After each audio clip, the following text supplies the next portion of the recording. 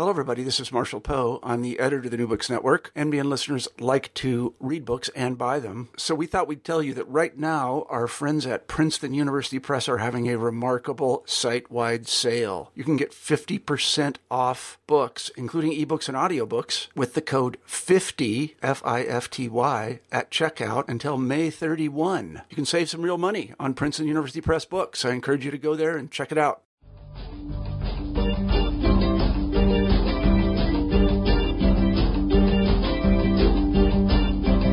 Hello, thanks for joining us for New Books in Philosophy. I'm Robert Talisse. I'm professor of philosophy at Vanderbilt University.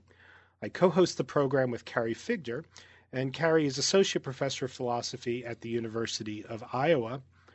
My guest today is A. John Simmons. He's the author of a fantastic new book titled Boundaries of Authority, which is published by Oxford University Press. As I suspect many listeners will know, John has been working on normative questions about state authority for quite some time. This latest book explores normative issues regarding the moral rights of states with respect to territory. Now, there are several questions here, questions about borders, immigration and exclusion, natural resources in, under, and above the ground, and so on. And many of these are taken up by John in the book. But before we get into the details of Boundaries of Authority, let's greet our guest. Hi, John. Good morning, Bob. How are you today? I'm well, thank you. Well, thanks for joining us on New Books in Philosophy. Well, thank you for giving me the opportunity to talk a bit about the book.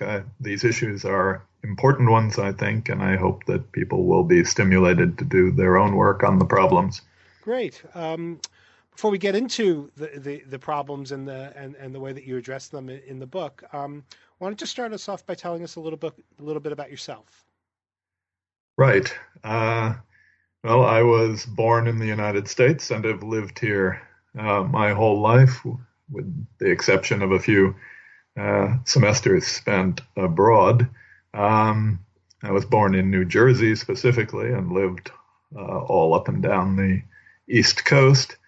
My philosophical interests developed perhaps somewhat later in life than is true for many of us. I had no interest in philosophy in high school, and I entered college as an engineer, taking almost exclusively math and science classes, though it gradually dawned on me that my favorite classes were the electives that were outside of the engineering curriculum. My interest in philosophy began when I took an undergraduate class at Princeton from Tim Scanlon. I think the class was called Systematic Ethics. And while I did many other things during my undergraduate years, I was hooked on philosophy and ended up pursuing that as a major. It was a terrific time to do philosophy at Princeton. I had the opportunity to take classes with Hempel and Vlastos, with Donald Davidson, with Stuart Hampshire, Walter Kaufman, Dick Rorty. I worked a lot with Tim Scanlon while I was there. My undergraduate thesis, which all Princeton undergraduates have to write, was directed by Tom Nagel. So I got some really excellent philosophical training that decided me to try my hand at graduate school. I went to graduate school at Cornell, where I worked primarily with Nick Sturgeon and David Lyons. David Lyons supervised my dissertation there, which after a couple of years of work became my first book on political obligation. I was offered a job out of graduate school at the University of Virginia, which I took, and I have been there ever since for more than 40 years. I've been perhaps tempted to leave a few times by offers that I've received elsewhere, but The University of Virginia is a very fine university. I enjoy the students there, and I love Charlottesville. So I've remained, and here I am now. That's great. Interesting, maybe philosophically, that you've stayed put, um, that you've taken up residence within a particular location and haven't moved. That Does that seem like a philosophical? It might well be. You have some allegiance to a particular, dare I say, state. So great. Let's move on to the book. The book begins with a chapter that discusses what you call some necessary preliminaries, and you're centrally concerned to introduce the broader themes and issues concerning political authority, particularly with respect to authority over persons or individuals. I guess that some of this that I'm about to ask you to run us through will be familiar to some readers, but I still think it would be good to hear you lay it out. Can you begin us off with just some of the general preliminary issues about authority? Right. Well, the subject of the book, as you've said, is political authority and the relationship between state or governmental claims to authority over a particular set of persons and the claims that states or governments make to authority over particular territories. Political authority in this sense, in the great early modern treatises in political philosophy, was usually contrasted with divine authority, the authority of God over God's creatures, and over God's creations, over the earth and over persons and lower animals. And it was contrasted as well, typically, with paternal or parental authority, the authority of parents over their children. Political authority, I understand in the way that I suppose it's understood by most contemporary political philosophers. Political authority understood this way is a moral right of a state or a government to rule over persons and territory, or perhaps more accurately, to exercise jurisdiction over persons and territories. That way of thinking of political authority contrasts with a way that might be familiar to readers from the discussions of political authority that you'll find in some works in political science, where authority is taken to be an empirical property rather than a moral property of regimes. In this case, authority is thought to be to consist in or to be measured by the levels of popular support that particular regimes manage to acquire. There is no real discussion of that way of thinking of authority in the book. That is, I don't discuss how it is that particular kinds of leaders or particular kinds of governments manage to attract popular support. I'm interested in the normative dimension of politics. This way of thinking about authority also contrasts, I suppose, with a kind of authority with which philosophers often contrast it, with the kind of authority that is claimed or possessed by experts within a particular domain, what's sometimes called epistemic authority. The claims of authorities of that sort provide us with reasons to believe what they say. The claims of practical authorities seem rather different. Practical authorities, and we might use in addition as examples, in addition to political authority, the authority that parents are thought to have over their children, or perhaps that employers are thought to have over their employees. The claims of practical authorities give us distinctive sorts of reasons to act rather than reasons to believe what they say. While we might hope that our practical authorities were experts in some domain, their authority does not consist in or is not necessarily tied to such expertise. In the case of practical authority, what we have is distinctive sorts of reasons to act. And typically, in the case of practical authority, these reasons amount to moral obligations. So in the case of practical political authority, authority is thought to consist in the right of authorities to rule and the correlative moral obligation on the part of subjects to comply with the commands or the legal requirements set by those authorities and to support the political authorities in other ways beyond simple obedience. Now, as I've said, the book concerns the interrelation between arguments concerning political authority over persons and political authority over territories. Territories obviously can't have moral obligations to act. We might say that political authority of persons consists in the right of the authority to specify the duties of those persons. That can't be the nature of political authority over territories. Typically, political authority over territories is understood to be the moral right to control how people will act with respect to those territories, with respect to the land and resources that the land contains or consists in.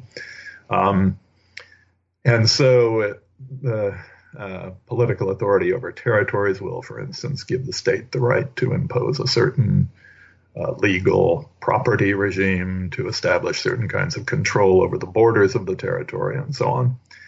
The standard approaches to the justification of political authority over sets of persons almost always are taken to imply justifications for states' control over territories, over land and resources, specifically the land and resources that are lived on and used by the people over whom the state has authority. The nature of the implication here from the implication of arguments for political authority over persons to arguments for political authority over territories differs from theory to theory, but all the major theories seem to think there is one.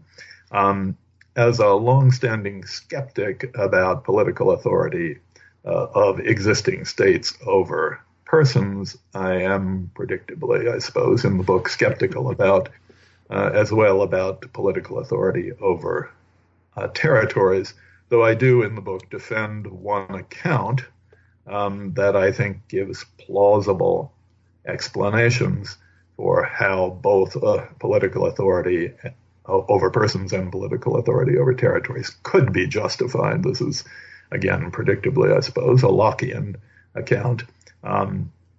The account, of course, doesn't end up justifying the claims of actual states over actual sets of persons or actual territories that they claim, but it provides, I claim, a plausible ideal towards which we can try to move in practical political affairs. So the body of the book, it's probably fair to say, consists in contrasting that kind of Lockean approach to questions about political authority over persons and territories with what I take to be the dominant strain of thought in contemporary political philosophy, which is broadly Kantian or Rawlsian. Excellent.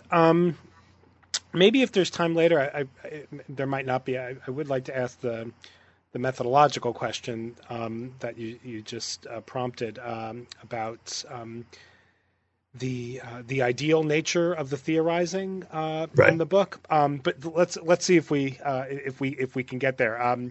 That's that's something that gets discussed throughout the book. I take it though it's not a major theme, although. Again, I take it that some of our listeners will be aware of one of your influential essays on the ideal non-ideal distinction. So maybe we'll get back to that. Let's though take up sort of where the book begins after the preliminaries, which is with an argument that's early on your agenda. that a state's claim to have authority over its citizens can be negatively impacted or diminished or maybe defeated by historical wrongdoings by the state. That is, that it looks as if one of the first things that you're interested in on your way towards addressing these questions about borders is also to look at how the past can affect present authority relations. And here you offer a very compelling, I thought, analysis of Thoreau and civil disobedience. Can you tell us a little bit about what you find intriguing about Thoreau's line on this? Sure. Well, as anyone who's ever read Thoreau knows, Thoreau was not a systematic philosopher. And I confess my acquaintance with Thoreau is relatively recent.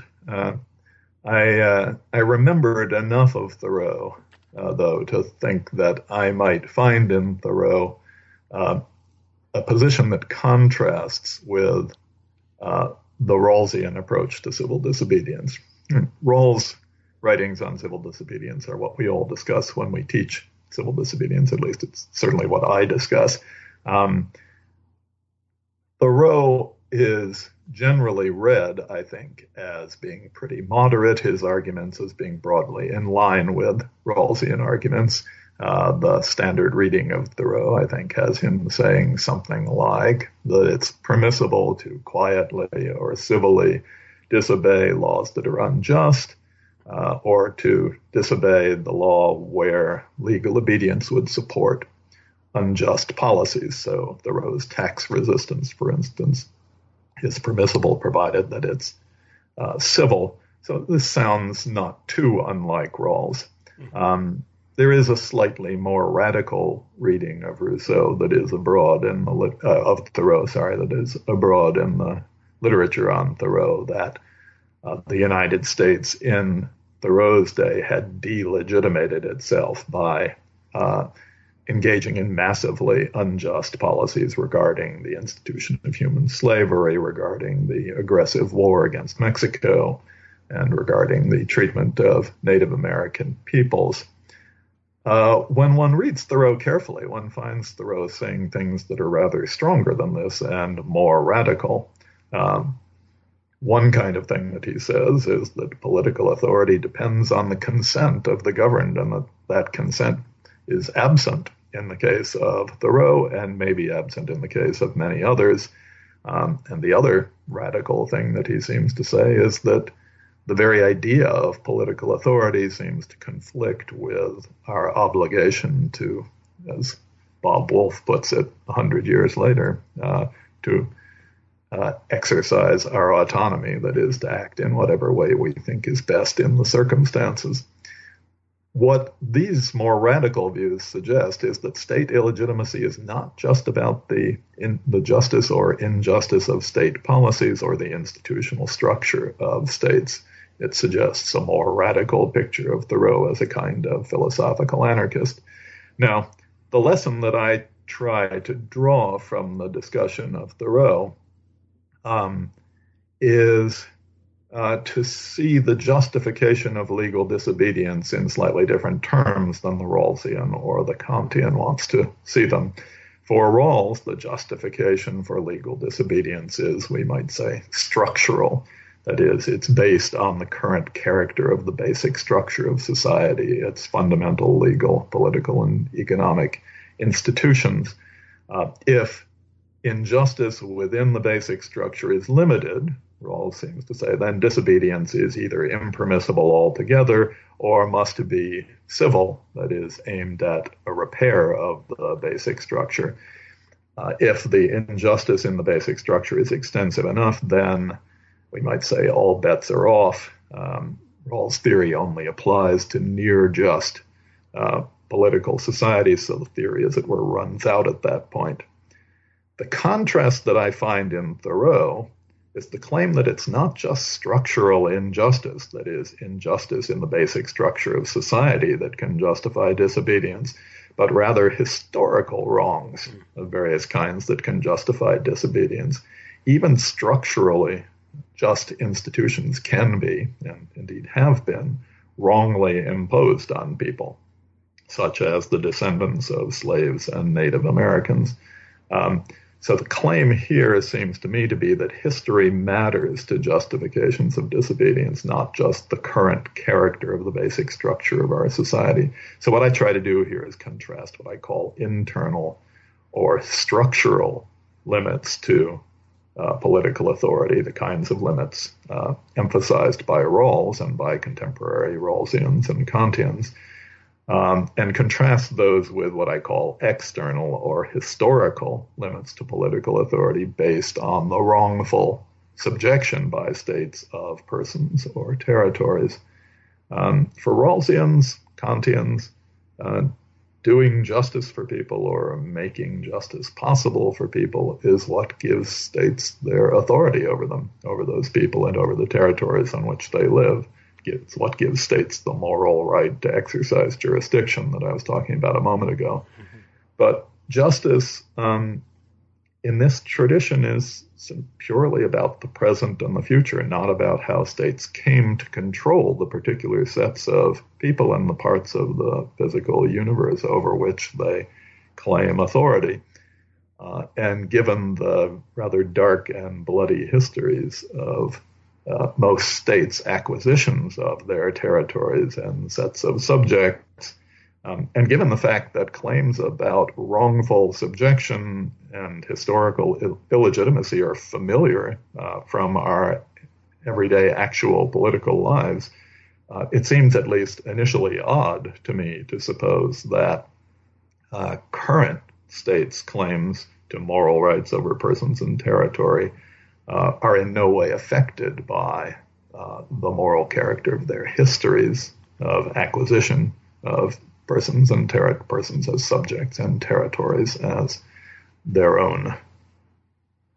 Excellent. Now that that contrast you were just drawing between your reading of Thoreau and Rawls, and then as you characterized it, Rawls/Kantian views, helps us to sort of then transition into the boundary issues that you're most interested in. And so let's just pick up there. One of the central foils and recurring foils that you employ in the book is a view, or maybe it's a family of views, called Kantian functionalism.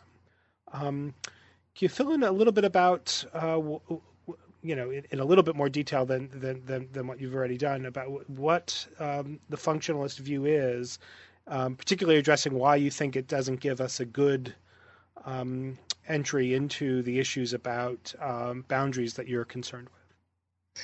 Right. The term functionalist isn't mine. I think Annie Stilts used it to describe the contemporary Kantian position. The basic idea of functionalism is that state's authority derives from the state's successful performance of its morally required function. And in the hands of Kantians and Rawlsians, that morally required function is the doing of justice within a domain.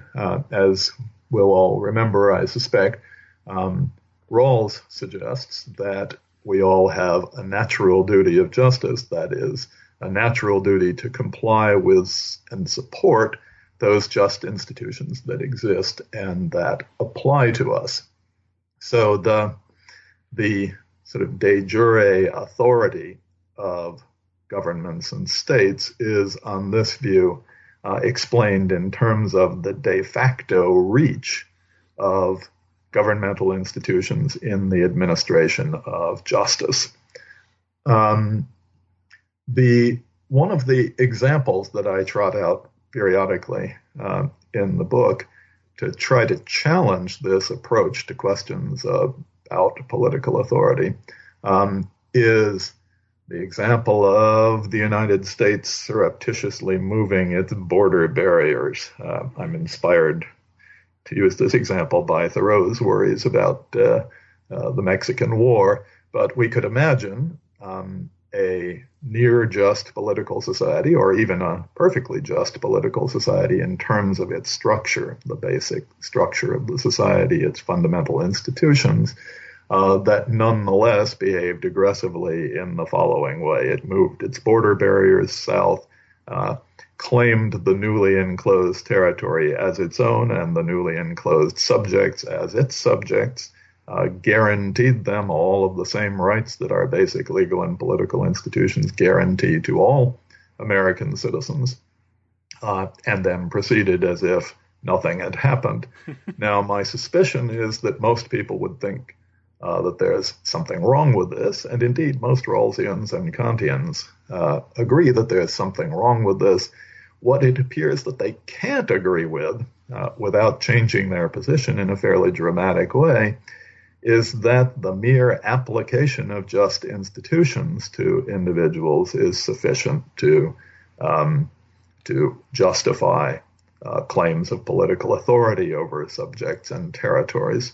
It seems to me that a natural response to examples of this sort is that the United States does not have legitimate authority over the newly acquired, illegitimately acquired citizens and territories, but it's not clear how the Kantian position can recognize this kind of limit to political authority, given its insistence that it's the mere de facto reach of just political institutions.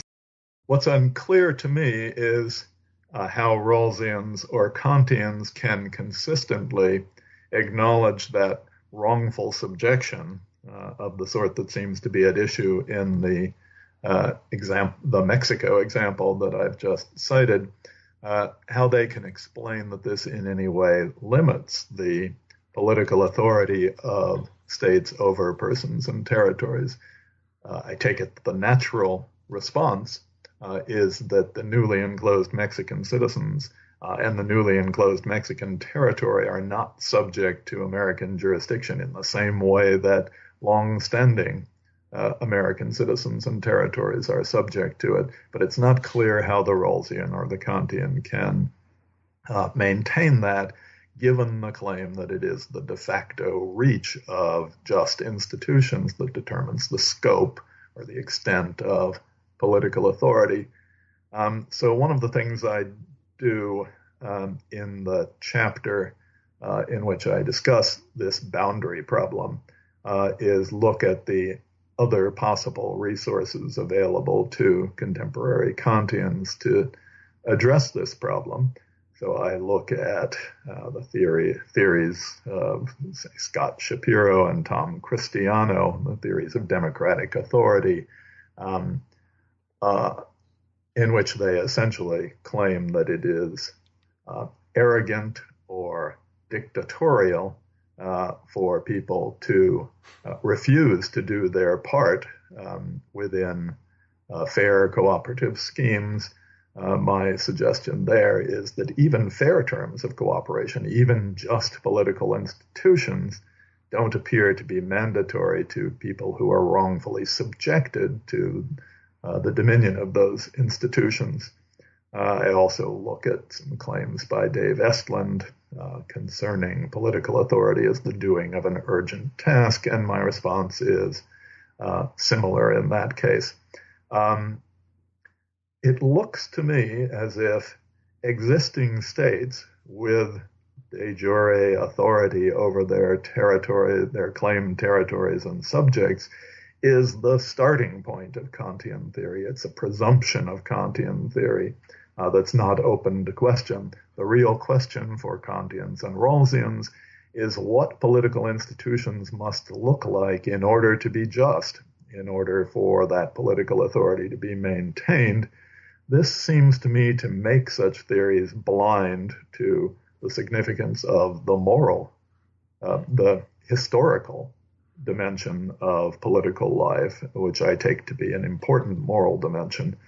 I should emphasize, I suppose, that while a lot of the book is critical of Rawlsian political philosophy, I'm in fact an admirer of Rawlsian political philosophy. I think that most of what Rawls has to say about the idea of justice is eminently plausible. What I think is wrong with Rawlsian political philosophy is that it attempts to extend those ideas about justice to yield a theory of political authority over persons and territories. And it seems to me that those two dimensions of political philosophy need to be carefully separated and require separate treatment.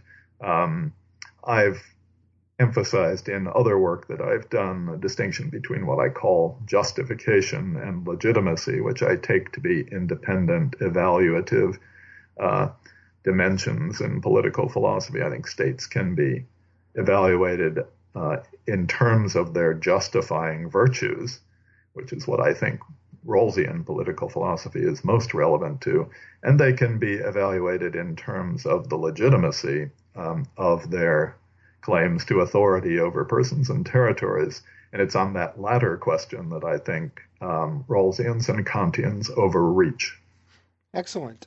So let's turn to then the specifically the issues about territorial rights by states. So right. You consider a trio of popular views in the literature that stand in contrast to your own view, which is a kind of Lockean individualist, voluntarist view. The three foils are, again, the functionalist view, and then there's a nationalist view with respect to states and their rights to territory, and then a voluntarist view that has got a kind of collective or majoritarian aspect. Can you run us through, again, particularly, I suppose, the newcomers, the nationalist view and the majoritarian voluntarist views? Can you run us through these different views about territorial rights? Right. So all of these theories obviously have accounts of how it is that states can acquire legitimate authority over persons. So here in this chapter, at the start of the second part of the book, what I'm trying to do is look at the extensions of those theories to cover the idea of authority to control particular territories. So on the functionalist view, as I've just said, the thought is that controlling territory is necessary for states to perform the morally imperative tasks that states perform. And the functionalist view, as I understand it, could be either the kind of Kantian view that I've discussed in the previous two chapters, or it could be a consequentialist view of some sort, according to which the morally mandatory function of the state is producing happiness or preference satisfaction, or whatever you might identify as the consequential end. So there, to be perfectly clear, the idea is that in the same way that controlling persons is necessary for states to do justice or to produce happiness, controlling territories is necessary as well. The two newcomer theories that I consider there are the majoritarian or plebiscitary voluntarist view that is defended by Kit Wellman and Andy Altman in their book, whose title is something about a liberal theory of international justice, I think. I've forgotten the precise title. And according to that kind of voluntarist view, the states controlling a particular territory is necessary for us to respect a group's choice to be a self-determining group. So it's the value of political choice, as it were, which is supposed to account both for the authority of groups over individuals, the fact that they've chosen to form self-determining groups, and to account for the rights of states to control the territories on which those groups live. The nationalist position is slightly harder to summarize succinctly. Nations, of course, the concept of a nation is somewhat controversial, and different nationalists give slightly different accounts of what that amounts to, but we all have, I guess, a rough and ready idea of what a nation is. And the idea here is that nations are frequently attached to particular territories, their homelands, say, that nations themselves are morally valuable, and that membership in a nation is something morally valuable that ought to be preserved. The associative ties between members of a nation depend on their having control over the territory in which they live. The preservation of their national identities is importantly tied to their control over particular territories. And so the idea is that the value of nationhood, as it were, extends to the importance of to show the rights that nations have to control particular territories. I actually do sort of contrast these three views, as well as my own sort of Lockean individualist view, the view that I prefer and defend later in the book, to the cosmopolitan view, perhaps most familiar from the work of Thomas Pogge.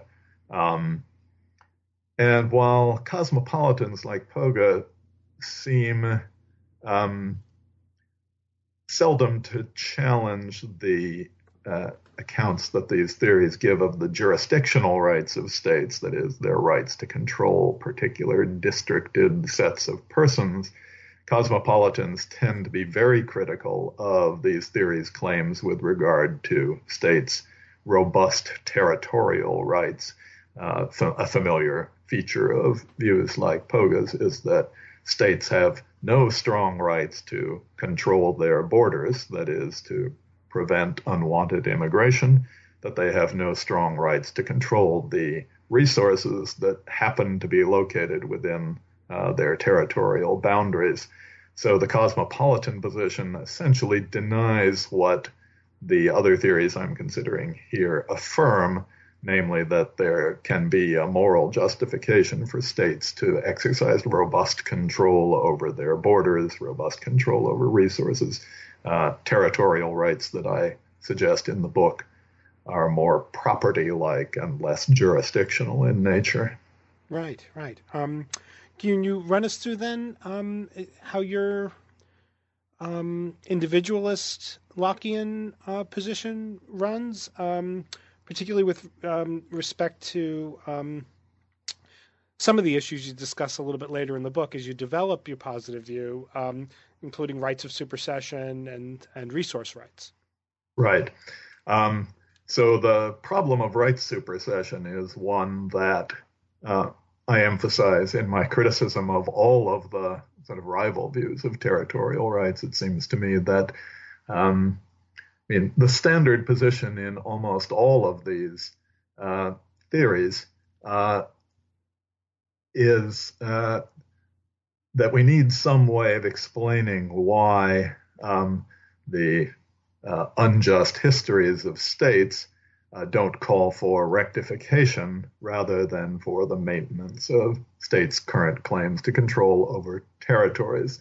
That is, almost all actual states have established their control over particular territories and sets of persons by aggressive conquest. It's certainly true in the United States that much of the United States was acquired through aggressive conquest. And the question is why the older territorial rights of individuals who lived on the land and seem to have the same kind of relation to the land that we currently have now don't persist in the face of these wrongful conquests and call for rectification of those wrongs. Why we think it is that states have sort of undiminished or robust rights of territorial control over territories that they've come by in these illegitimate ways. The supersession thesis essentially says that the older rights of prior residents, prior groups, fade away with the passage of time to be replaced by the rights of those who have occupied the territories that were formerly occupied by those groups. That I mean, that always has struck me as a suspicious move, the idea that that we can simply ignore historical wrongs because they've faded away. And like the photographs or something, right? That's right. I mean, sometimes it's compared to, the supersession thesis in Waldron, for instance, who's the most prominent defender of this view and the one who actually suggested the language of supersession to discuss these problems in. He compares this doctrine of the fading of territorial rights to legal doctrines of acquisitive prescription, like doctrines governing adverse possession in the law. What makes the move look somewhat suspicious is that while we can understand good reasons why there might be legal doctrines like adverse possession, good administrative reasons, as it were, where we lose the kind of evidence of wrongful acquisition that might be necessary to make a case in a court of law, it seems considerably less plausible that when we're talking about the moral rights of states to control over territory, that the same kinds of administrative arguments would be available. And so Waldron has to offer different arguments for the supersession thesis, which perhaps we'll get to later. You asked me, though, to compare the three views that I criticize at the beginning of the second part of the book, the nationalist and functionalist and majoritarian voluntarist view, with the view that I defend, which is, as you have rightly said, an individualist voluntarist view. So I also think, like the majoritarian voluntarists, that territorial rights turn importantly on the value of choice, political choice.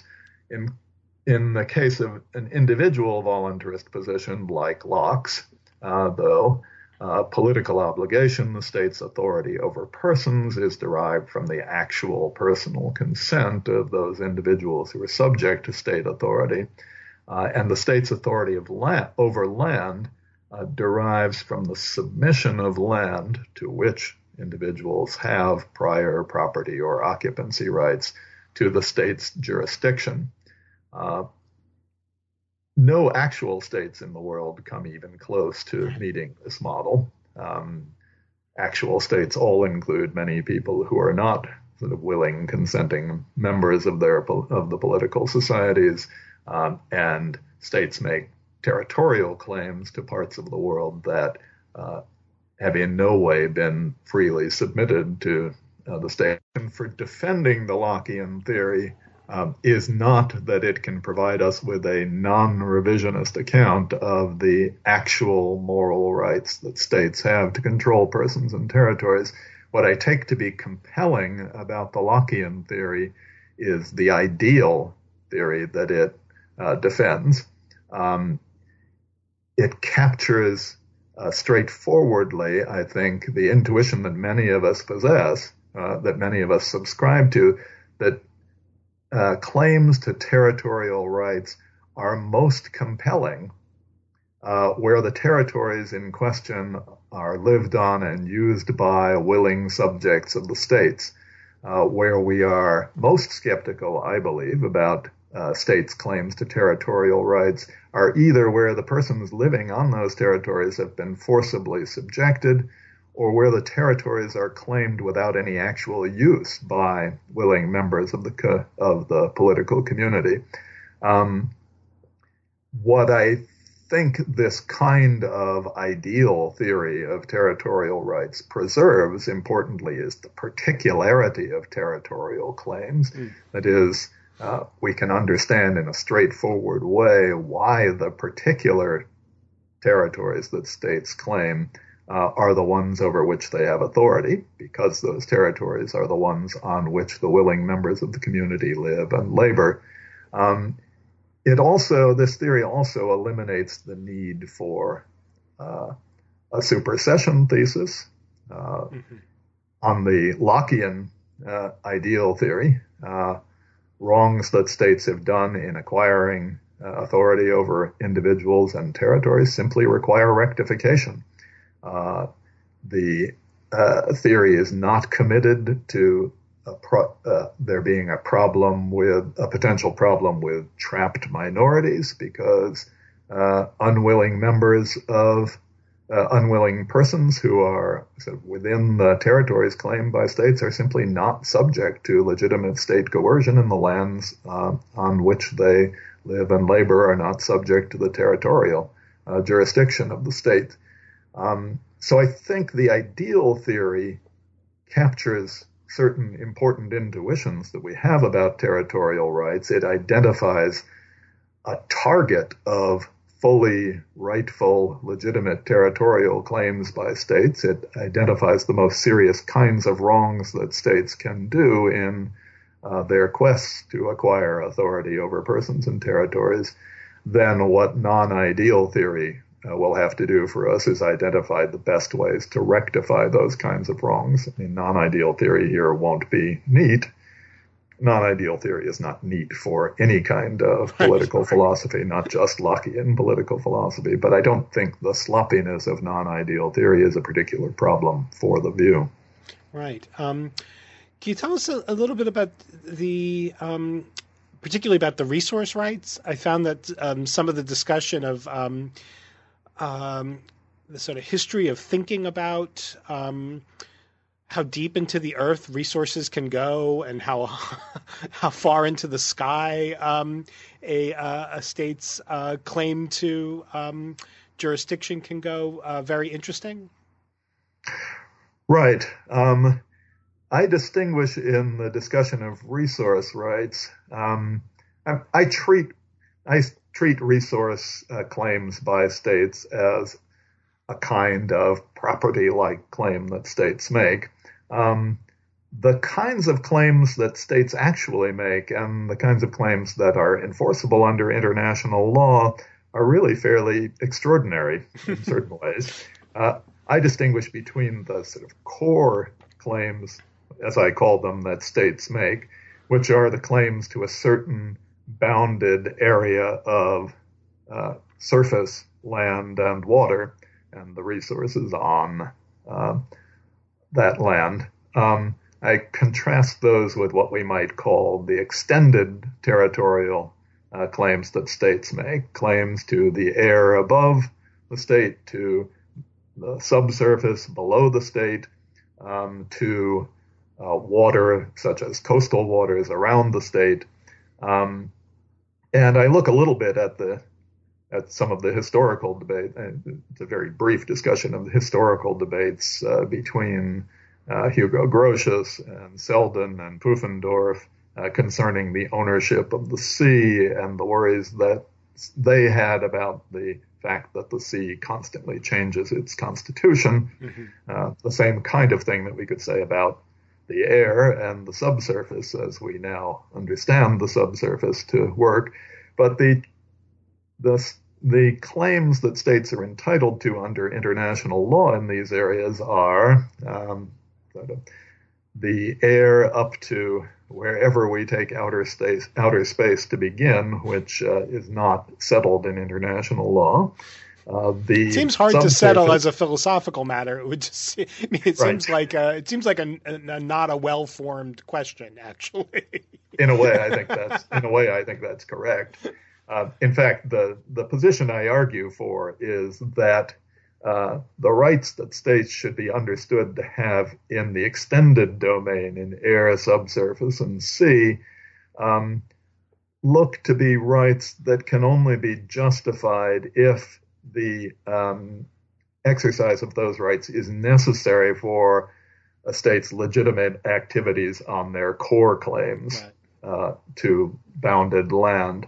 So what I suggest is that legitimate activities that we can imagine might be traffic control in the air or on the sea, border control, the guarding of the border and the administration of state policies with regard to what passes over the border, and national defense. If we understand the state's legitimate extended claims in that way, most states claim territories that extend far beyond what could be justified in those terms. Indeed, it's not even clear how we could understand a state's claims to the deep subsurface of the earth. I also think that claims to resources on the ocean floor, claims to exclusive economic zones extending far off the coast, and so on, are simply indefensible. And that none of the familiar theories of territorial rights, the ones that I've summarized and criticized earlier in the book, can actually give an account of how states' territorial claims are sufficiently robust to extend to those kinds of things. Great. Can we? I wanted to make sure that we get into the issue that I'm sure a lot of people who might just run across the book on a shelf in a bookstore, if there are such things any longer, by the way. You say boundaries of authority. I'm wondering if the casual reader might not look at that book and think it's about immigration. Right. Can you tell us a little bit about the right to exclude? Right. So I take the standard views in the existing philosophical literature on immigration to be two, roughly. One view amounts to a defense of discretionary rights of self-determination in matters of immigration, defended in a variety of ways. Kit Wellman, for instance, defends such discretionary rights in terms of the associational rights, the associational freedom of self-governing polities. David Miller defends discretionary self-determination in these matters in terms of what's necessary for cultural preservation within national groups. That's on one side of the debate. On the other side of the debate is the open borders position that's most familiar from the work of Joe Cairns, which attacks the idea that states have discretionary rights of self-determination in immigration matters. Most of the open borders arguments rest on roughly Rawlsian-looking arguments. Rawls himself, of course, did not extend his arguments to justify claims that borders ought to be open or at least very permeable. But the idea of nationality as a morally arbitrary feature of our lives, that we're simply dropped into the world as members of this nation or that, and that which nation we happen to be dropped into determines in dramatic ways our life prospects, is the sort of underlying basis for a lot of open border arguments, that it's simply not fair that we be restricted in that way by our social starting point, which is arbitrary from the moral point of view. I find that the open borders arguments are primarily persuasive only because they presume without argument that there are not any natural rights to control territories that individuals can possess and that individuals can transfer to their political groups. And of course, it's natural rights to control property and subsequently state rights to control national territory that are the guiding idea in the Lockean position that I defend. So I try to defend a kind of intermediate position between these two views, one that holds that in a legitimate society, a society that's legitimate by Lockean terms, that there are in fact reasonable discretionary rights of exclusion based on the fact that the individuals have property claims and states have property-like claims to the territories in question, though there are all sorts of limits to this discretionary right based on duties to assist the unfortunate. So So the position that I end up defending in the chapter is, I'd say, something like an intermediate view between the two dominant views that are defended in the literature today. Fantastic. You've been very generous with your time. So one last question. What will your next project look like? Well, I've been working on a couple of papers on colonialism. There's been a sort of emerging literature on what's wrong with colonialism. And I'm interested in talking about colonialism in light of some of the arguments that I actually make in this book. I mean, one of the examples I use in the book concerns the requirements on hunter-gatherer groups who utilize large territories for their lifestyles, the requirements on them to downsize their holdings, their claims, in the face of new people, new generations of people that need access to territories. So I think some of the literature on colonialism can be illuminated by appeal to those kinds of arguments, and that's what I'm working on now. Whether that will amount to anything of interest remains to be seen. I'm sure it will. It's been wonderful talking to you about your new book, Boundaries of Authority. Thank you for your time today, John.